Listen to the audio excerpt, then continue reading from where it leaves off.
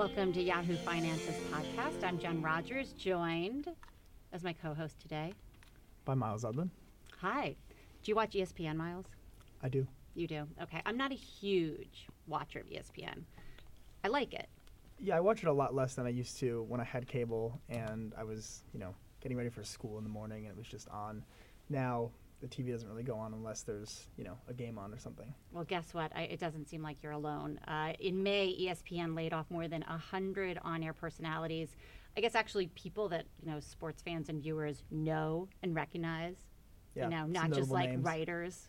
Yeah, just toiling away in obscurity. ESPN has sort of made writers stars in a way. John Clayton, NFL writer, had become a star, even though he was, not just a reporter. But, and now he is no longer with the company. So, yeah, they laid these people off. We had a big scoop about it.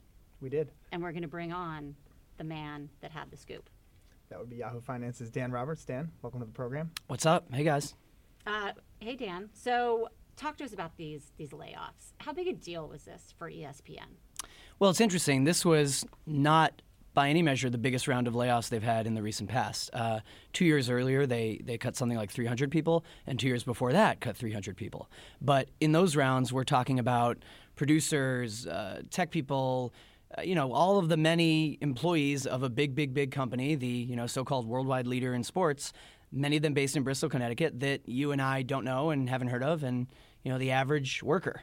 But this was much more notable and much more covered, and people went crazy, and it's because, as you said, it's people that we see on TV. It's hosts who've been on SportsCenter. It's writers, but as Miles said, ESPN puts many of its writers on the radio and on TV. And in fact, on-air personalities is a label that ESPN uses to apply to any writers, TV people, or radio. So I think this was a wake-up call in the sense that everyone jumped on the ESPN train and started freaking out, and people started scrambling for reasons as to why they think ESPN is struggling, and that's where it got interesting. Yeah, so before we go there, Dan, can you just kind of set the scene on maybe some of the characters we're talking about, some of the notable people that listeners might be familiar with, SportsCenter hosts, whether it's big reporters for certain major sports leagues. Who are some of the people that were let go here? Well, for starters, they cut a bunch of NHL writers. And you might say, well, that's not surprising. Hockey just isn't there where the big three leagues are. But if you're a hockey fan, it's upsetting. There were veteran hockey writers who've been there a long time who got let go. And then more prominently, people like Mark Stein, who's a big NBA reporter. Also, Andy Katz, who had been there for decades. College basketball guy. I mean, these are people with major followings who have a lot of readers. And in many cases, you look at what they've done and you wonder, well, gosh, if they get cut, who doesn't get cut? I mean, they were doing it all, some of these people. But I would say the general theme to these cuts was, it wasn't enough to be a one-sport person now. They want their personalities to cover many sports and do all platforms. Use Twitter, use social, go on TV, go on radio, host a podcast. They really expect a lot of these people, and, of course, many of them were making a lot of money. But look, this was a drop in the bucket in terms of costs. So I actually think these cuts, there's a case to be made that it was less about, okay, we've just cut this amount in expenses, and more about a strategy shift. And they said that overtly. I mean, in a public statement from John Skipper, the president, they said that, we're shifting our strategy toward personality-driven programming. And, that raises the hackles for a lot of people. They say personality-driven. That sounds like hot takes. So a strategy shift, personality-driven, all this social stuff, the future's looking different for ESPN. Why is the current climate there so bad? Like, what is the problem with ESPN right now? I mean, Miles isn't watching it as much, but, I mean, besides him... It's not just me. Okay, so look, how bad are the ratings right now? Are advertising rates down? Like, I just don't understand really the depth of the problem there.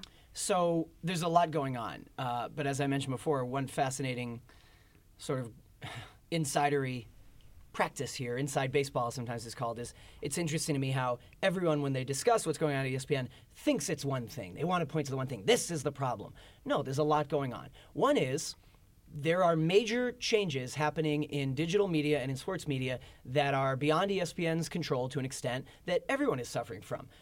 In television, cord cutting. Everyone in the TV business is going through these problems. When we say, ooh, subscriptions are down to ESPN, well, that's not people who've decided, I don't like ESPN anymore, and so I'm going to cut just ESPN. You can't really do that. At best, you could call up your cable company and say, I want to cut my whole premium package. So you would lose a lot of channels along with it. But more commonly, what's happening is people are deciding they don't need to pay for cable at all anymore. So that's one more number of a person who no longer receives ESPN. Before you talk about the rest of the problems, can I ask this idea that ESPN would just kind of go it alone? Like, Miles, would you, or do you think other people would subscribe to ESPN and not cut the cord if you could just pay for ESPN? Yeah, I mean, the problem that ESPN has, at least in my view, is that they're not going to be able to find that marginal customer who wants to pay just for ESPN, because most of the people who are paying for cable actually don't want ESPN at all. So households that have cable has gone from about 100 million down to somewhere around 80 million in the last 5 years.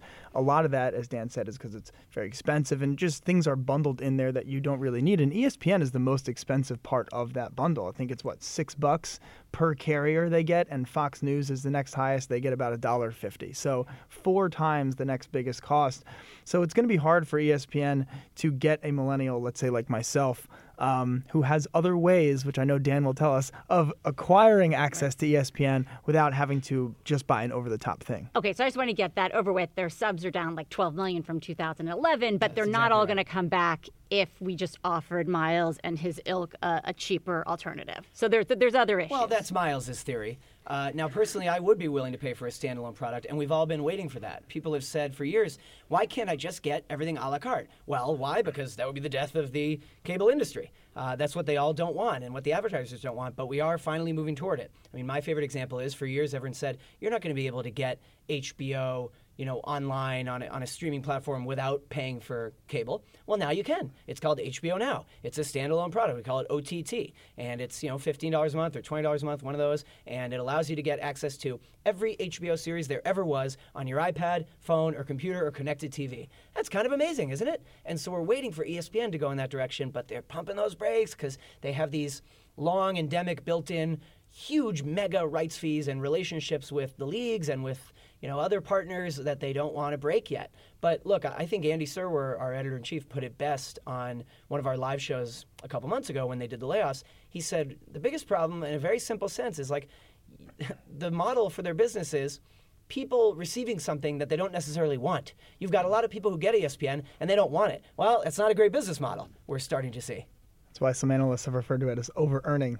ESPN, they over-earn for Disney. You could call this a natural correction. But Dan, to go back to something you said about the ecosystem. So ESPN is now, I think it's on ESPN2, is airing MLB Network programming for a half hour. So it's unprecedented. I think what's interesting to me about the prospect of ESPN going over the top is that they count on someone who is a sports fan needing cable, because when there's nothing on ESPN, you don't go to watch TBS like you might on Sling, because I have Sling, so you can get HGTV and TBS, right? You're going to go to NHL Network, MLB Network, and NFL Network for some other sports programming, and all of those little bundles are, again, if it costs 60 cents to get NFL Network, it costs 30 cents to get some other show that's, showing reruns, IFC or something like that. So the cable companies are incentivized to still try and get you in the big bundle.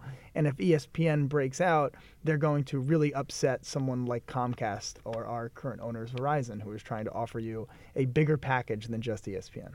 Yeah, absolutely. That's one of the issues. And I wonder, I did an interview with the guy who's currently the head of all news programming, which includes SportsCenter at ESPN. And I said, if you were ever to do that, would it require you to give some kind of kill fee to some of these partners? I mean, there'd have to be some kind of restitution, right?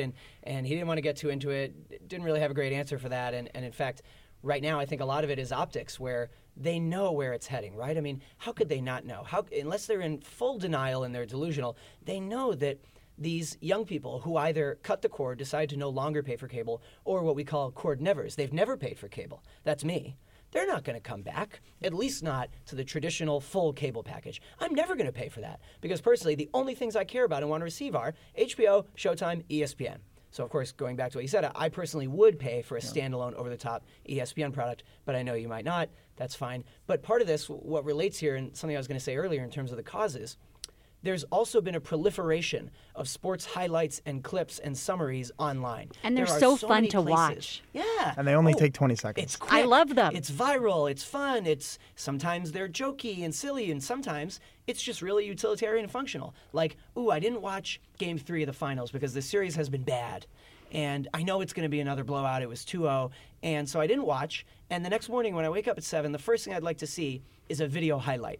I don't want to see 4 guys in suits with big, thick, wide knot neckties talking about the game. I just want the highlight video. Now, that used to be where you'd go to SportsCenter for. SportsCenter was the go-to destination. You want the highlights? That's what it is. But that has changed. Well, now I can get that little tiny clippy on so many different places. Instagram, Twitter, Snapchat. And that has been a problem for TV channels. So let's talk about SportsCenter a little bit. SportsCenter is sort of ground zero in a way of where ESPN has begun to shift their programming focus, where they've started to make it more of a mix between like a first take kind of sports talk show and a straight newscast. I think everybody in news, us included, loves this idea of, well, you could do the news but also have some kind of personality. But really, how often does that work, and how many situations has that ended up succeeding? I think it's a very tough needle to thread. So let's talk about a specific SportsCenter broadcast, the SC6 broadcast. This is sort of a very, I mean, it's weird that it's controversial. I think it's a completely fine show that does well and would be fine to spend an hour watching. But Dan, please tell us why everyone is so upset about the 6 p.m. Eastern SportsCenter. Well, let me just very quickly start by saying that every single primetime evening slot of SportsCenter is down. The ratings are down for every single one of them from last year versus last year. Now, SC Midnight is down the least. It's almost flat. That's with Scott Van Pelt. That's Scott Van Pelt. And that's a good example of where ESPN is trying to go, and that's that phrase, personality driven. They pushed SC Midnight hard, or they call it, I guess just SportsCenter Midnight, with SVP. They pushed that hard, promoted hard when they put Scott into that slot, and it has worked pretty well. You could say the ratings at that time slot have stabilized. They're down just slightly, but down less than before. And it's all around Scott's personal ethos and tastes. Yes, there's a little bit of the traditional SportsCenter. He summarizes for you what you've just seen. It also has the benefit of coming on right after the game's ended. So he follows up the sports game of the evening, and he gets right into it. But then there's a guest, and there's wacky, fun things. Then he does, what does he call it? My take, or there's some sort of... it's some sort of like an essay situation. Yeah, it's like my thought of the night. Oh, it's called One Big Thing. And Scott does a soliloquy. And some people might say, oh, I don't want to see that. But somehow it kind of works. It's funny. It's smart. It's interesting. It might be inflammatory. You might disagree with it, but it gets you thinking. And so they're now applying that to other SportsCenter slots. And as Miles says, the most controversial, SC6. What they did is they took these 2 hosts that previously had a show called His and Hers. And that is Jamel Hill and Michael Smith. Both black, both young, both talkative and chatty and interested in pop culture, have a lot to say, have a lot of opinions, and they had this great talk show, His and Hers. It worked very well. Took them off His and Hers, that show's gone, and they said, now we're going to have you host SportsCenter, and they thought that would go well. It has not gone well. And a lot of people will tell you that, well, it's because they talk so much about pop culture, and it's all opinions, and it's not SportsCenter. But also, you know what? I think a lot of people might just be racist. But a lot of people don't like this SportsCenter. Wow. I didn't know we were going there. Well, is that I'll really? go there. Are people saying that? A lot I of know people that complain are racist. Do you? I know that there are some politics involved. Absolutely. In this is a much larger thing so going on. So you're with kind of ESPN. opening up this can of worms for us here. Oh yeah. I mean, everything. It's Trump's America now, right? Everything kind of comes back to everything this is partisan. question. Yeah. Absolutely. And in fact, look, the reason I say that is because if you search SC6 on Twitter, click the hashtag SC6, the vast majority of tweets are negative. They're critical of the show, and they're from people saying, this show sucks, it's garbage, liberal bias. And that didn't start with SC6. That's been a rallying cry about ESPN for maybe over a year. And I'm not going to say that exists for no reason. It doesn't have zero basis. I disagree with it. And I think it's ironic because traditionally I would have said ESPN is conservative. It's, football coaches from That would the have been South. my guess. I think it's very much a conservative network. But a couple things happened that were the inciting events. And now the reason it relates to SC6 is everyone kind of lumps it all together and piles on and says ESPN is liberal. But when people say, oh, ESPN went liberal, they're complaining about a couple inciting events. One was ESPN in 2015 gave its Arthur Ashe Courage Award, which has been around for years and is always highly covered and an interesting thing, to Caitlyn Jenner for bravery at doing this, making this change, being very public about it, being a source of inspiration for the trans community. And people said, that's liberal, and it has nothing to do with sports too. And I support all people, support the trans community, but I'm not sure I disagree completely, except just because when you look at other recipients of the Arthur Ashe Courage Award, it was certainly an anomaly. Other recipients have included a football player last year who sacrificed his life to shield 2 children from stray bullets, and he saved their lives and died. This year, the award recipient they've announced posthumously is the founder of the Special Olympics. And then you look at giving it to Caitlyn Jenner. And I don't want to opine on that any further, just to say that it doesn't surprise me that some people were angry about that. And then another thing, they fired Kurt Schilling, a conservative firebrand who tweets conservative things on Twitter. And everyone said, they fired him because he's conservative. Well, I don't think so. I think they fired him because he tweeted a lot of offensive memes. But these things add up.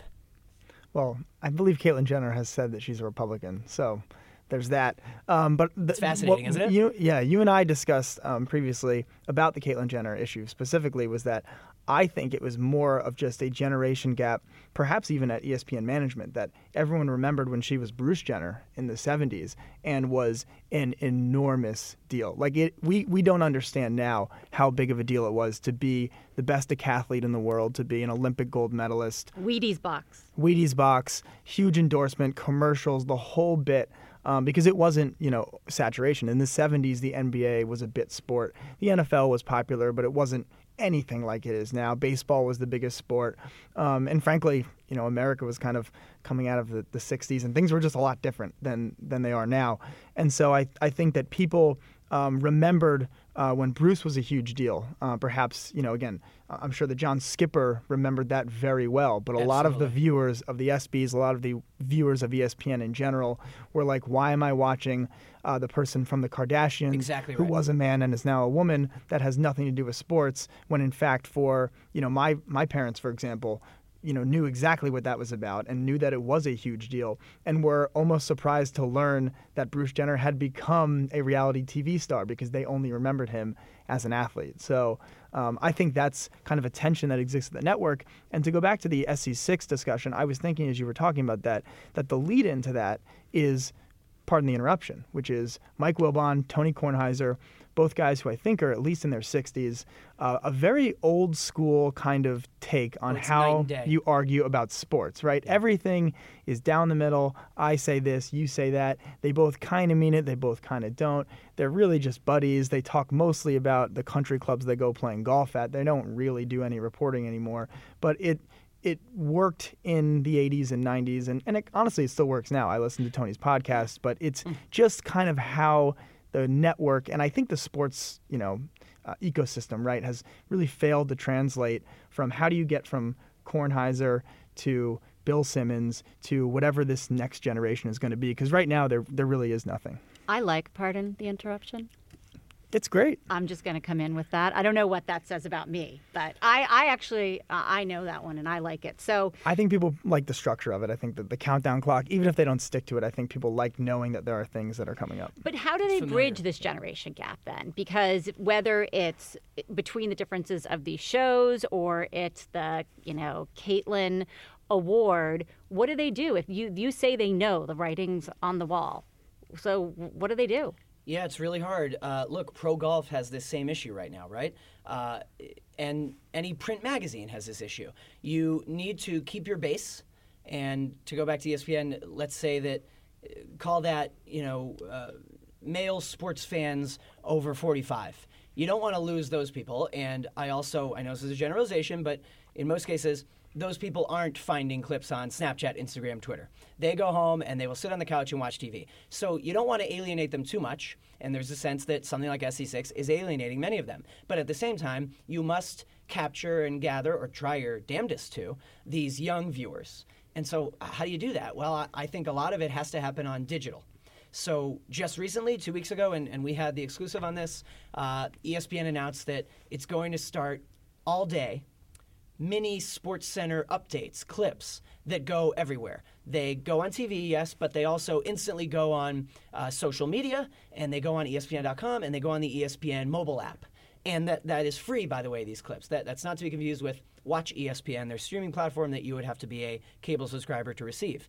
And that's interesting. That's a step in the right direction. Not to be at all, patting ourselves on the shoulder here, but I will say this is the kind of thing Yahoo has been doing for years. I mean, doing a digital web show is not a brand new concept. You, Jen, host one of our 3 daily live shows at 4 p.m. Thank you, 4 p.m. Right. So Company man Dan Roberts. well, I mean, look, part of this is optics. Part of this is ESPN trying to take credit as, look at this shiny new thing. Oh, you're maybe 3 or 4 years late on this. But hey, better late than never. And this is a step in the right direction. Finally, ESPN is acknowledging, gosh, we must be putting some of our programming on something other than a traditional television box. You said that this is something that everyone's dealing with, print and magazines as well, but something that is particular to ESPN is their programming costs, which I believe are something like $8 billion that they're going to be paying for programming. Yep. So that seems just like a huge monster to try and get your head around. Do they keep paying up for events? That's another major question here. Earlier when you were asking me what's going on, I said so many different things. One is cord cutting. Another is proliferation of video clips on digital. But another is the rights fees. And they've skyrocketed, and it's sort of like the situation is not tenable here. I mean, if it's a scale, the rights fees they have to pay to get to show certain games are going up, up, up, up, up. But meanwhile, the subscriptions are going down, down, down. Something has to give here. So, the easy hot take is you say they're overpaying. They overpaid for NBA. They shouldn't do it. But if they don't buy those rights, well, then FS1 gets it. Fox Sports, its biggest competitor, or someone else buys it. And boy, if ESPN doesn't have primetime games every year, not all of them, but a lot of them, well, then what is it now? I mean, as Miles said earlier, a lot of people now, they may not watch it every day. They may not make a personal appointment to go home and make sure they see PTI, but they know that very often ESPN is the channel that has tonight's game. Now, of course, many young people now, they're completely channel agnostic, as Miles said. If ESPN doesn't have the game tonight, they'll watch NBC, Fox, TNT, TBS, whatever channel has the game, that's the channel you'll watch. Fine. But certainly ESPN is still the biggest brand in sports. I don't dispute, the title of worldwide leader. Just look at it on Twitter and Instagram. It is by far the most followed biggest brand, and especially the SportsCenter brand. SportsCenter as the official SportsCenter handle has more followers on social media than the main ESPN handle. So those things aren't going away, but what does the brand mean to someone young who's 13 and maybe his family doesn't get cable? Or, God forbid, maybe he's not a huge sports fan yet, and that's because of the, kind of decline in sports television. My kid's 12, and I've never seen him watch SportsCenter, but every morning he is watching all of the baseball highlights, and I don't even know where he watches them. Well, that's certainly a problem for ESPN. It's also a problem for Instagram and Facebook, and maybe you, if you don't exactly know where your child is consuming security content. You get them wherever you can. It's a total hodgepodge. I mean, anecdotally, that's my morning too, is if I want to watch clips from a few different games last night, I'll watch them wherever I can get them. And I'm not always conscious of where it is. I mean, sometimes MLB.com is the only place to get baseball clips. And it's annoying and you watch an ad, but, well, it is what it is, and I'll watch the ad. And then I go to Instagram and I see SportsCenter on Instagram. I'll bet you, by the way, that your son does know the brand SportsCenter, even if he has never watched SportsCenter on TV. So what can they do with that? Yeah, I mean, the problem for ESPN is, to your point about the rights fees, is, it's such an easy thing to say, they overpaid. But, I think, this time of year is a great example where ESPN is airing the college baseball super regional and the women's softball World Series. And honestly, the production value on this stuff is top notch. It's just as good as watching an MLB game. And not to call out any specific other networks, but there are other niche players in live sports, and they simply just don't do as good a job. They don't have the kind of numbers. And so while this current round of sports rights, gaudy numbers with respect to the NFL and the NBA, I think overall ESPN is still going to offer value to someone looking to get an advertisement in front of a viewer that they know is watching something live and they know is probably sitting through the commercials. I agree completely, and that's what is so sad about some of these cuts. They really gutted Baseball Tonight, which is a really good A example. show I remember watching every night when I was 10 years old. Yeah, that was every weeknight. They just gutted it. And as you mentioned briefly earlier, now they've basically co-opted a lot of their baseball coverage to Baseball Network, MLB Network. And that is unprecedented. And I think you're going to start to see more programs from other networks show up on ESPN through licensing deals. And boy, that's a new day. And that's sad, but it's a good example of, well, how can they continue to have that level of quality that we remember, that you and I remember from Baseball Tonight, with significantly less resources? I just don't know. Now it's only going to be on Sunday nights right before Sunday Night Baseball, and that's a shame. Yeah, and I mean, it kind of, it goes to all these questions about, we read sports stories of, oh, this player, he'll be so great on TV, that player will be so great on TV, and you do wonder if those jobs are just simply not going to come through. You look at something like NFL Countdown, that staff turns over, once every 5 years? Tom Jackson's been on the show for 25 years, maybe. Chris Berman's been at the network since its inception, so there's a whole ecosystem around people who talk about sports on TV, people who watch sports on TV, the people who play sports on TV. We haven't even gotten to things like what's it's going to do to the NBA salary cap in the next CBA negotiations, and all these things that I think we could sort of go on all day. It's certainly a bigger story than just simply ESPN has an inherent political bias, and that's why people are cutting the cord. It's clearly a kind of a business, cultural, more of a cyclical story. As a sports fan, you guys are kind of making me sad. So, Dan Roberts, I'm going to let you. I'm really bullish on baseball, though. Are you bullish on baseball? This year. Gonna come back this The year. Yankees are exciting again. It's a great time to be a baseball fan in New York. I want the long-term ESPN bull market case. Well, I'm so glad you end asked, that for me and give me some hope that, because I'm a sports fan. I was watching the softball girls, ladies, whatever you call it, World Series, and it was great. It was really fun to that's watch, one of and the you best have to things they be do. so thankful that it's getting coverage in some Fantastic. way. So give me the bull case on it. I'm glad you asked, because you guys were saying, don't worry, I'm bullish on baseball. I'm still bullish on ESPN. I'm always careful to mention that. I want that clear. I mean, I think that a lot of places, even just by objectively covering what's going on with the network and with Disney's ownership, people, as they are wont to do with news more and more these days, they share it and manipulate it to prove their own point. So they share the stories and they say, see, ESPN is dead or ESPN is dying. Well, no, it's not dying. And by the way, it's still extremely profitable.